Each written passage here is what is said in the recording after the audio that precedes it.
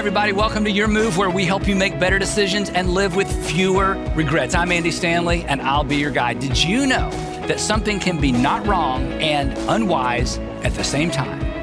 Why is that important? Because your greatest regret, hate to bring it up, but your greatest regret was preceded by a series of not wrong decisions, but unwise decisions. So let's not do that anymore. And today I will tell you how, right here on Your Move.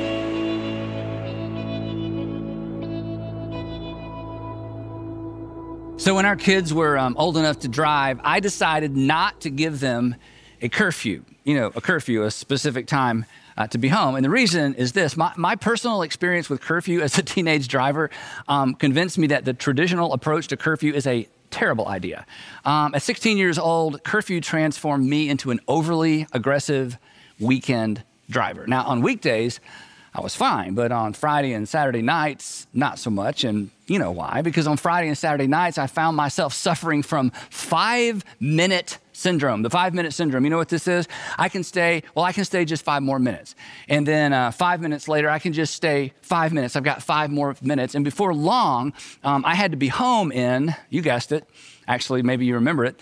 I had to be home in 5 minutes. I had to be home in 5 minutes, regardless of how many minutes it would actually take me to get home, which explains my overly aggressive weekend driving. So when my kids started driving, I didn't tell them what time to be home. I told them what time to leave for home. And thanks to cell technology, I knew if they left on time. Now, you have experienced some version of this curfew dynamic as an adult, where your margin for error got gobbled up with just 5 more minutes thinking, whether it was one more drink, one more business trip, one more sleeve of cookies, one more pair of shoes, one more swipe of the credit card. Whatever it is, the outcome is usually the same. And here's where the math begins to fall apart. One more rarely adds anything. When it comes to 5 more minute thinking, one more rarely adds anything. In fact, worse, it usually subtracts. One more actually results in less, oftentimes, of what we value the most, right? And while it's been a while since curfew dictated your driving habits, your current driving habits, in fact, are influenced by a similar dynamic. Unless you are a very unusual driver, you drive either at or slightly above the posted speed limit, right? And while most of us feel little to no guilt driving faster than the posted speed limit, none of us want to get pulled over. So what do? Well, we choose the speed that we're convinced allows us to break the law while avoiding an encounter with the law. And my point, whether it's curfew, diet, driving, spending, our natural inclination, you know this, our natural inclination is to live as close to the line as possible. Which line? Well, the line between legal and illegal, the line between responsible and irresponsible, the line between moral and immoral, the line between ethical and unethical, the line between I'm still in control and I need help. And it's just human nature. It's human nature to snuggle up to the edge of irresponsibility, disaster, embarrassment, and to stay there as long as possible. It's human nature to get by with as much as we can get by with without becoming our own worst enemy, without being grounded, embarrassed, or expelled, fired, or kicked out of the house. And here's the thing. Fueling this incessant flirtation with disaster is a flawed assumption that informs so many of our decisions. An assumption that, it basically impedes our ability to make good decisions. And this assumption is why I think we're so comfortable living, dating, spending, eating, drinking, and driving on the edge of embarrassment or worse. And so for the sake of clarity, I'll illustrate this assumption with 4 contrasting ideas. Here's the assumption I'm talking about. If it's not wrong, then it's all right. If it's not illegal, then clearly it's permissible. If it's not immoral, it's acceptable. And if it's not over the line, it's fine. Now, if the problem with this way of thinking is not immediately apparent, just put on your older or brother, sister hat for a moment. If you're a parent, just put on your parent hat for a moment. I bet, and we've never met probably, but I bet you don't set the bar that low for your children. You don't set the bar that low for anybody that you care about. To embrace these assumptions is to organize your life or to organize somebody else's life around the lowest common denominator, right? Essentially, we're asking, how low can I go? How close to bad can I get without actually being bad? How close to wrong can I get without actually doing something wrong? Or if you're religious, how close to sin can I get without actually sinning? But it doesn't stop there, does it? Before long, we're asking, how far over the line can I go without getting caught or experiencing any consequences? How unethical, how immoral, how insensitive can I be without creating unmanageable outcomes? How long can I neglect my family or my finances or my health without feeling the effects? How much can I indulge an addictive behavior without actually becoming addicted? It's a slippery, dangerous slope. And it all begins by asking the wrong question.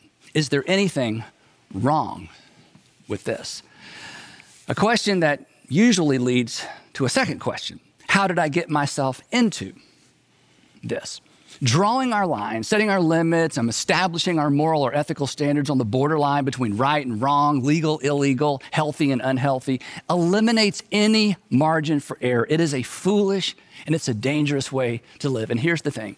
I haven't told you anything you don't already know. We already know this, right? It's why we respond the way we do when someone we love starts snuggling up to one of those elusive lines, right? We don't react to what they're doing, do we? We react to where they're heading. In those moments, we just know intuitively that the issue isn't, in fact, the question isn't, is there anything wrong, illegal, or immoral about what they're doing? We know intuitively that there's a more important question, a better question that needs to be asked. A question that if we ask it, if they ask it, will ensure a better decision. A question that if asked and answered honestly and acted on will ensure that they avoid avoidable regret. And the truth is this, if you'll get in the habit of asking this better question, you'll avoid avoidable regret as well. And that question is the fourth of 5 questions we're exploring in this series, Better Decisions, Fewer Regrets. Better decisions, fewer regrets. Now, if you've been tracking along with us, you know that the idea behind this series is the often overlooked relationship between good questions and good decisions. Good questions actually set us up for better decisions. It could be argued that the decisions you make are no better than the questions that you ask. And I'm absolutely convinced that if you will ask and if you will answer honestly and if you will act on your answer to these 5 questions, you will make better decisions. And consequently, you will be forced to live with fewer regrets. Your life will be better. And the people who look to you, the people who depend on you, their lives will be better as well, because we aren't the only people impacted by our decisions, are we? And we aren't the only people impacted by our regrets either. Again, if you've been following along in this series, you'll know that the first question we explored is called the integrity question. The integrity question. And the integrity question is, am I being honest with myself? Am I being honest with myself really? The easiest person to deceive in your life is the person you see every morning in the mirror. And as long as you are lying to yourself, you will never get to where you want to be, because you'll never get to where you want to be until you're honest about where you currently are. Our second question is the legacy question. The legacy question is, what story do I want to tell? What story do I want to tell? When the decision you're in the process of making right now, whether it's relational, financial, academic, professional, whatever it is, when the decision that you're making right now is nothing more than a story you tell, what story do you want to tell? And the good news is you get to decide, but you decide the story of your life one decision at a time, because as far as it's up to you, you write the story of your life one decision at a time. Now, last time we were together, we explored the conscience question. The third question is the conscience question. The conscience question is there attention that deserves my attention? When everything looks good on paper, when everybody's nodding in agreement, but there's something on the inside that just doesn't feel right about an option that you're considering. You can't put your finger on it, but there's just something not right. Pause and pay attention to that tension. And that brings us at last to our fourth question, and I call this one the maturity question. The maturity question. What is the wise thing to do? What is the wise thing to do? When making a decision of any consequence, I want you to pause and ask, okay, what is the wise thing for me to do? The option you're considering may be legal, may be acceptable, permissible, an industry standard, not exactly immoral, but is it wise? Now, Here's something mature people understand. This is why I love calling this the maturity question. Here's something that mature people understand and recognize and accept as fact. A decision, don't miss this, a decision can be both not wrong and unwise at the same time. A decision or an option you're exploring can be not wrong, it's not wrong, but it can be not wrong and unwise at the same time. Let me explain this. Isn't it true, and I hate to bring this up, but isn't it true that your greatest regret, and when I say greatest regret, I'm talking about that moment of regret, the moment that you would give almost anything to be able to go back and relive or undo, the decision you would like to be able to go back and unmake, the tipping point, the point of no return. That moment, isn't it true that your greatest regret was preceded by a series of unwise decisions? They weren't wrong, they weren't illegal, they weren't necessarily immoral, but looking back, they were terribly, terribly unwise. And that series of unwise decisions paved the way, think about it, paved the way to the moment in time you've regretted ever since. So, to avoid 5 more minutes syndrome, to create moral and ethical and financial margin, ask of every invitation, every opportunity, every option that comes your way, what is the wise thing for me to do? What is the wise thing for me to do? Now, the Apostle Paul spells this out for us in the letter that he wrote to Christians living in Ephesus. We call it the book of Ephesians. And here's what he writes, and he goes right to the heart of this tension that all of us live with and really that all of us wrestle with every single day. Here's what he writes. He says, be very careful then how you live. Be very careful then how you live. Not as unwise, here's our word, not as unwise, but as wise, making the most of every opportunity because the days are evil. So, while a lot has improved since the first century, apparently human nature has not. Ancient folks and us modern folks are equally prone to live carelessly and unwisely, to snuggle up to the edge of disaster and pretty much stay there as long as possible. And the Apostle Paul comes along, he says, stop it. I want you to be careful how you live. Don't be careless. This is the grid through which we are to evaluate every invitation, every opportunity that comes our way, financial, relational, professional, academic, whatever it might be. And thus our question, what is the wise thing to do? Paul continues with a bit more explanation. He says, making the most of every opportunity. Literally, in the Greek, this phrase could be translated literally redeeming or ransoming the time. Redeeming or ransoming the time. This is where the English word opportunity comes from. Don't you wish, think about this, don't you wish you could go back and reclaim or redeem all the time you wasted on bad decisions, along with all the time you had to spend making up for those bad decisions? I do.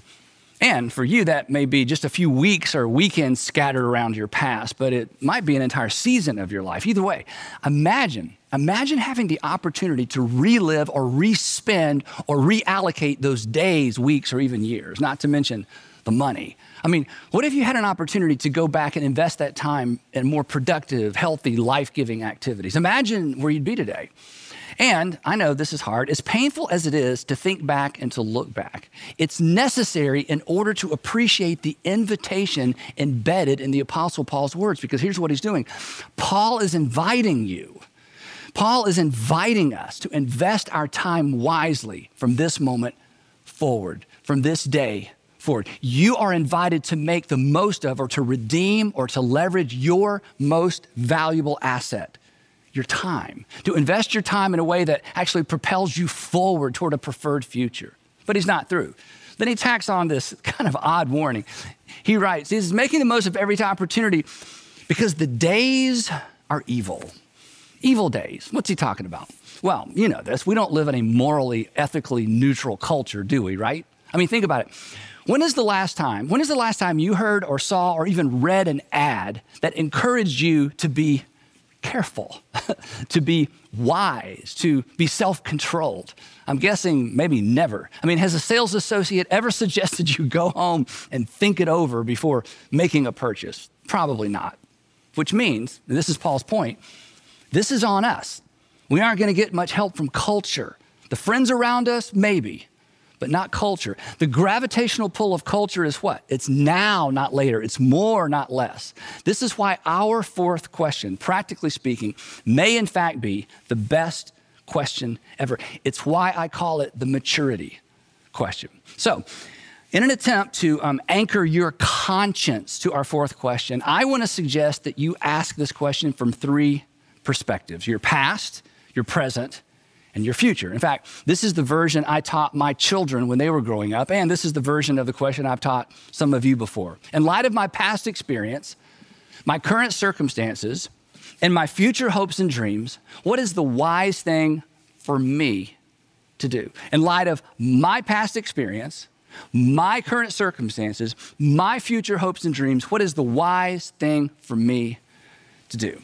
Now, I imagine you're familiar with the little quip that says, those who can't remember the past are condemned or are doomed to repeat it. You've heard that before. Well, on a personal level, it could be restated this way. Those who don't pay attention to what got them into trouble yesterday are liable to wind up in the same trouble tomorrow. It's not as catchy, but you get the point. The point being this: our past, our personal past, predisposes us to specific temptations, addictions, blind spots, just to name a few, right? Temptations, addictions, and blind spots that may not be temptations, addictions, or blind spots to anybody else. So, in light of your past experience, in light of your personal past experience, what is the wise thing for you to do? Every decision, every invitation, every opportunity that comes your way needs to be filtered through that question. I have a friend, I'll call him Steve, and Steve received some really unsettling advice about halfway through his premarital counseling with his soon-to-be wife, Shauna. The counselor said to Steve, in light of your family history, when you and Shauna return from your honeymoon, you need to come back and see me alone. Then it got worse. The counselor said, I want to introduce you to another counselor who specializes in family systems. Now, like most men, I mean, I can identify with this. You know, Steve felt like he'd already gone the extra mile by attending and paying for 4 premarital sessions with his counselor. And, you know, now this. And Steve's next question was the question I think most of us would have asked. How long is that going to take, right? His counselor smiled. He told me this story. His counselor smiled and said, well, probably several months. Of course, you know, Steve is stunned. He was shocked. Actually, he said he got mad. And here's the quote I love. He said, I got so mad, I pretty much confirmed my need for more counseling. And their counselor recognized that Steve and Shauna were not going to be grappling with typical first-year marriage problems. They were about to hit the buzzsaw of Steve's pre-existing condition, his past. Now, fortunately, Steve did what very few men, in my experience, are willing to do. 2 weeks after the honeymoon, he's back in the counselor's office alone. Why? Well, in light of Steve's past experience, it was the wise thing for him to do. Think about it. It wouldn't have been wrong not to go back. It wouldn't have been illegal or immoral not to go back. But Steve would tell you it certainly would have been unwise. That was years ago. He's convinced that second round of counseling saved his marriage. His words, I would have blown it up and blamed her. So, what about you? In light of your past experience, what is the wise thing for you to do? Financially, professionally, academically, where are you set up to fail because of something in your past, perhaps something you had no control over? In light of your personal past experience, what is the wise thing? Not the get by thing, not the what everybody else is doing thing. What is the wise thing for you to do? In light of my past experience and then my current circumstances. Now, you know this. Life is seasonal, right? So you owe it to yourself and the people around you to take your current emotions, your current state of mind into account whenever you're making a decision. Most of my apologies stem from my propensity to react in the moment, to the moment. When I wait, my responses are better. When I wait, my responses are more polite. When I wait, my responses are more accurate. When I'm mad, the wise thing for me to do is nothing. So when asking our fourth question, we would do well to take into account what's going on right now. In light of your current circumstances, in light of your current state of mind, what's the wise thing for you to do? Did you just get out of a relationship? Would it be wrong to jump back into another one? No, but in light of your recent circumstances and the emotions trailing along behind, is it the wise thing for you to do? Remember, Our greatest regrets, and I'm talking about usually our greatest relational regrets, our greatest regrets are almost always preceded by a series of unwise decisions. Jumping back into the dating game on the heels of a divorce or a breakup is usually a gateway decision. It leads to regret. In light of your current circumstances, what is the wise thing for you to do? And that brings us to our third and final perspective. In light of my past experiences, my current circumstances, and my future hopes and dreams, what is the wise thing for me to do? What is the wise thing for you to do? Now, from time to time, if you tune in, I'll ask you, what breaks your heart? What breaks your heart? I'll tell you what breaks my heart. It's related to the third facet of this question. What breaks my heart is watching people make decisions that undermine their own future hopes and dreams. It breaks my heart to watch individuals or couples make relationship decisions that are gonna undermine their relationship. It breaks my heart to watch teenagers make decisions that are gonna result in consequences that trail around behind them for maybe a decade or even two. It breaks my heart to watch parents parent in a way that will eventually drive a wedge between them and their children. It breaks my heart to watch people engineer their own unhappiness. Perhaps that's why I'm convinced this third application to our fourth question is the most important application. In light of your future hopes and dreams, what is the wise thing for you to do? Chances are you have some idea of what you want your future to look like, right? I mean, you have a mental picture of a preferred future, what it could be and what it should be. You may have gone to the trouble of writing it down. You may not have a plan of how to get there, but you have some sense of where you want to be, right? And I'm guessing that when you envision your future, you don't envision yourself alone, because nobody does. But here's the challenge. When it comes to dreams, when it comes to your dream, the deck is stacked against you because life is hard on dreams. There's always a headwind. And that being the case, if you're not careful, you have the potential to contribute to the demise of what you hope for. And here's the thing. I don't want you to rob yourself of your own future. Nobody plans to undermine their own future. They just don't plan not to. But asking the wisdom question and acting on the wisdom question, that's how you plan not to. In light of your future hopes and dreams, what is the wise thing for you to do? Asking this question with the future in mind brings clarity to whatever option you're considering. It serves as like a purifying light. All the deceptive shades of gray, they almost immediately dissipate. Our best option or our best options become clear, painfully clear. In fact, they become so clear we're tempted to look away, to excuse ourselves away. But I'm not hurting anybody. I can handle it. There's no law against it. God will forgive me. And here's the thing.